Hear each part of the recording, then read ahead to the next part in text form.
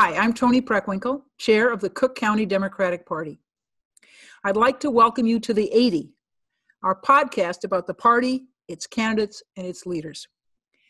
We're beginning this podcast by interviewing our elected Democratic committee people to discuss their backgrounds and thoughts about the history and future of the Democratic Party. And it's my pleasure to welcome now Mike Rodriguez, who's Alderman and Committeeman of the 22nd Ward and Executive Vice Chair of the Cook County Democratic Party. Welcome, Mike. Well, thanks for having me, Toni. It's an honor to be here. All right, Mike, I usually begin the podcast by asking folks how they got involved in politics. So tell us a little bit about your story. Well, I was raised by a number of very strong women. Whether it was my mother, who was a rape victim advocate, who was someone who ran a soup kitchen at her church, who was always about service, or whether it was one of my aunts who were strong union members. They made sure that I got involved, and I got involved early. I remember wearing that strong purple SEIU shirt at a very young age out there, advocating for workers' rights and working class people. So, that was a very young age. And then when I was a little bit older, I got to know a guy with a very pointed mustache on the southwest side of Chicago. I would see him in the neighborhood. Very well respected leader here in our community, who I got to know and got to be mentored by. His name is Chuy Garcia, and he was has been a great ally and mentor to me over the years. And I got involved with the 22nd Ward independent political organization, which is a progressive Democratic group here on the southwest side of Chicago in the 22nd Ward, anchored by the amazing neighborhoods of Little Village, North Lawndale, and communities over by 47th and Cicero.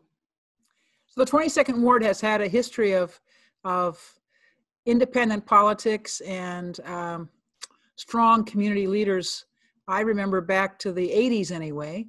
Rudy Lozano was a community activist there, and of course was assassinated.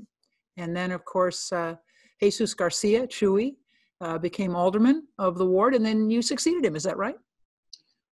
Not directly. So, back in the early 80s, a group of progressive black, brown, and progressive white folks and brown and black folks here in the neighborhood started organizing and really consolidated their group around the election of Harold Washington as mayor. So we were one of the first, if not the only, or one of the first Latino majority organizations to back Harold Washington for mayor. So that sentiment around black, brown, and progressive white unity really holds true. And we remain a ward that significantly is working class, but has those elements in it of black, Latino, and white working class folks. So I'm really proud to be the representative of this ward. We've had some great leadership here locally. Started with Rudy Lozano, who was assassinated in the early 80s. And Chuy Garcia kind of took over the leadership from him. And we've had some great leaders ever since then in our community. Sonia Silva and Rick Munoz during his heyday, and many others who have really led here. But also, my good friend Rudy Lozano Jr., people like Evelyn Garcia and Rudy's wife Lupe Lozano, who's been such a mentor to me. We've got a good thing going here in the ward, and it's founded by some folks who are really committed to building power for working class people. Yeah, my apologies. Rick Munoz was my colleague for many years. So. No, I know that the 22nd Ward has had a reputation and a history of independent, progressive politics for 4 decades now. So that's pretty impressive, and it's kind of unusual in the city. Yeah, I'm proud. We have really grown from an organization that hasn't lost a precinct in the 22nd Ward since the early 1980s for any election. That we've been very proud to win and win in our ward. And, it's because we are of our community. As I said, it's surely something to be proud of, and it's kind of unique. Let's move a little bit beyond the 22nd Ward to the national situation, and just your assessment of the November election and kind of your hopes for the Biden-Harris administration. I I almost like said that. Harris-Biden, right? Yeah.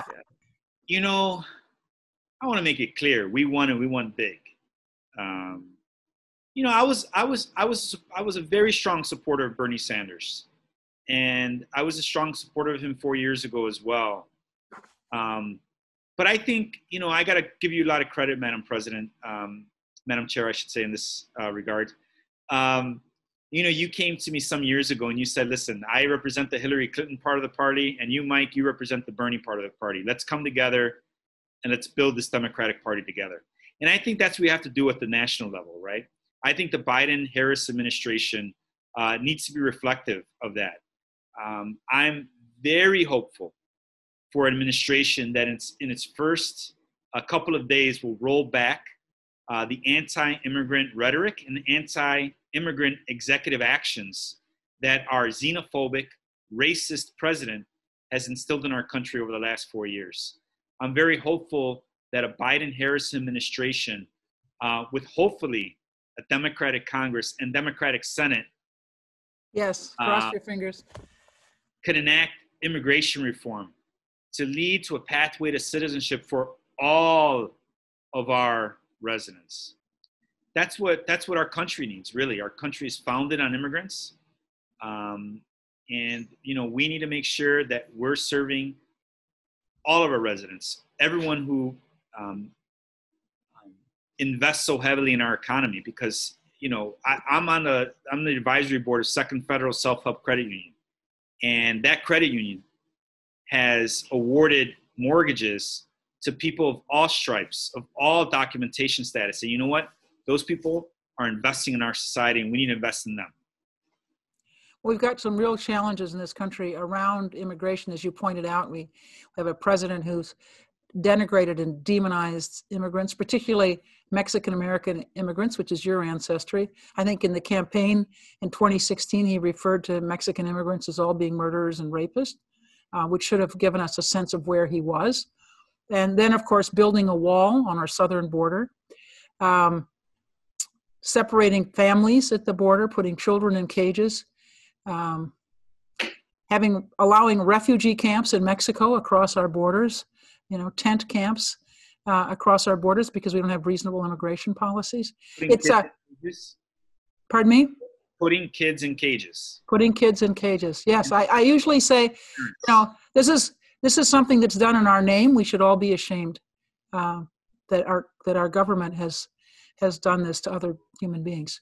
In any case, so what do you hope for from the Biden administration? First, immigration reform. What would that look like in your mind? Our documented students need a path to citizenship, but their parents need a path to citizenship as well. And that's what I think the Biden-Harris administration are committed to doing, and that, quite frankly, we're going to hold them accountable to doing.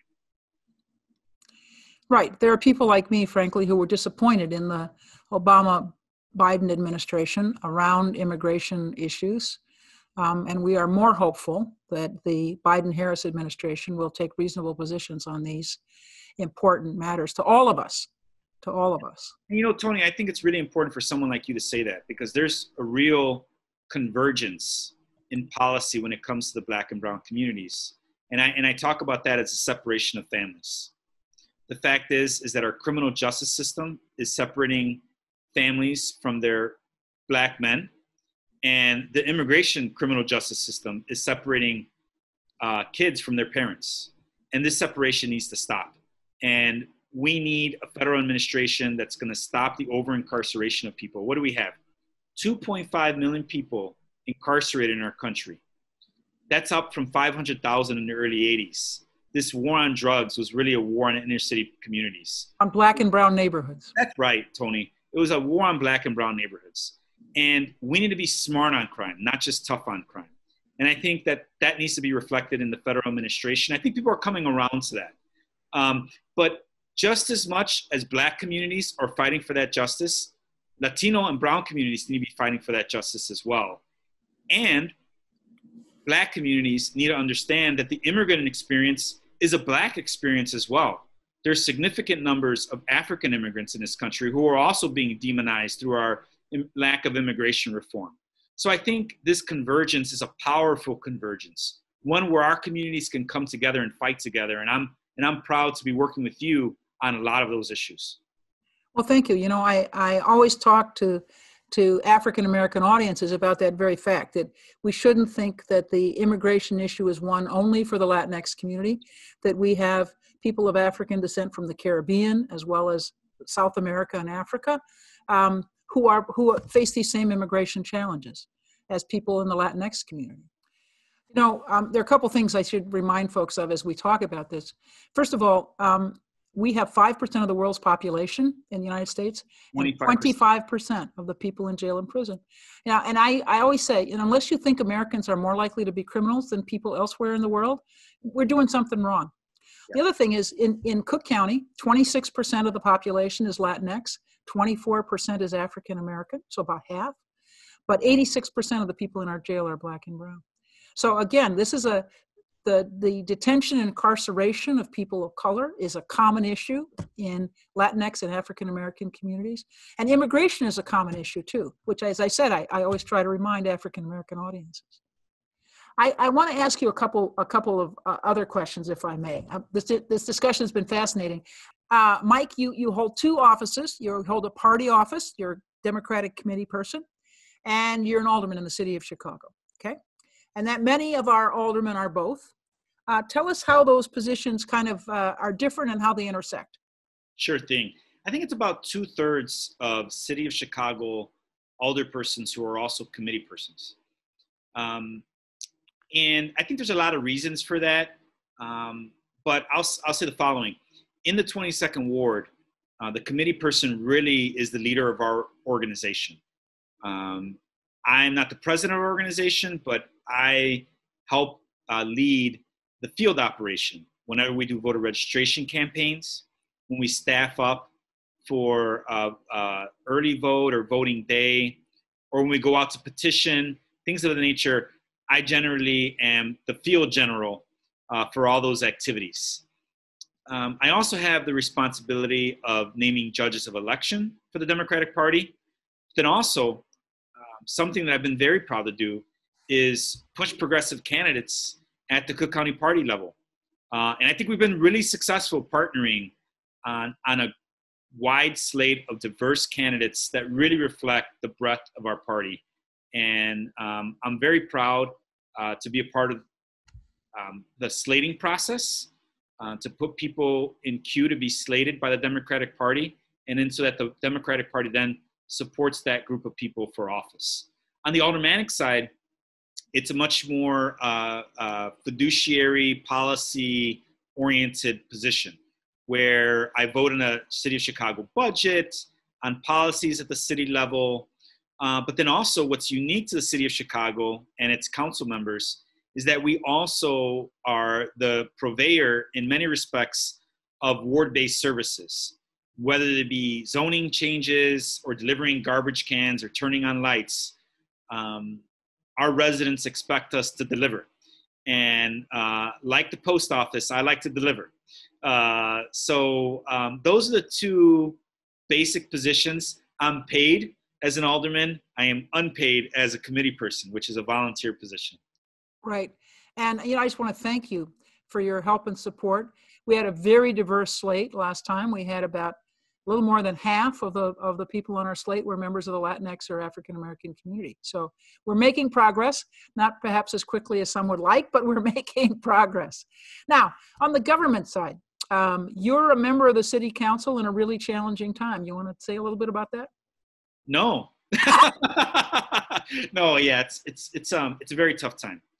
And I think the toughest of times, when you consider the fact that we are going through a global pandemic that none of us have ever lived through before. Maybe some of our older folks have lived through, times like World War II that was just as full of strife in our society. However, this global pandemic has brought upon drastic challenges. And we can articulate it very simply. Revenues at hotels are down. Hotels pay taxes to the city, to the county, to the state. We have less money for services because of that. it's a pretty simple way of explaining the challenge that we have. On top of that, we're dealing with homeowners who aren't getting the same receipts and rents that they normally would. We're thinking around the corner at a pending eviction crisis that will add further stresses to our levels of government. Not to mention the purveyance of COVID testing and the upcoming vaccine distribution. These are monumental government tasks. And we're doing this at the same time as having an inept and uncooperative federal administration that needs to really be the lead of this. It's no coincidence that our country leads the world in deaths and number of positive cases because of a lack of federal action and lack of federal leadership. I'm very hopeful that our new president will take this on day one because we need it. The city of Chicago needs it. The county of Cook needs that kind of leadership because we need resources. We need them now. We need them yesterday, but we certainly need them now. And I'm very hopeful that the new federal administration will bring those resources down. The fact is we're not out of the woods yet. Yes, a vaccine is upon us, but we can have hundreds of thousands of more deaths unless there's drastic action immediately. All right, I think let's end it on a positive note. These are in lots of ways the worst of times, as you've said, but we've seen people kind of step up and be willing to cooperate and collaborate in ways that are really encouraging in terms of the future of our neighborhoods. I want to thank you, Mike, for joining us for this conversation. And I want to thank you for your service both to the party and the city as a member of the city council and as a leader in the Cook County Democratic Party. Well, thanks, Toni. We really look to leaders like you and like Chuy Garcia, as I mentioned before, people that we look to as a compass for where we need to be going. And the future is bright. The future is very bright. I'm very excited about the freshman class, the county level, the freshman class of committee persons that have come in and the collaboration that happens at multiple levels of government. So to be continued. Thank you for having me. All right. Thanks a lot, Mike.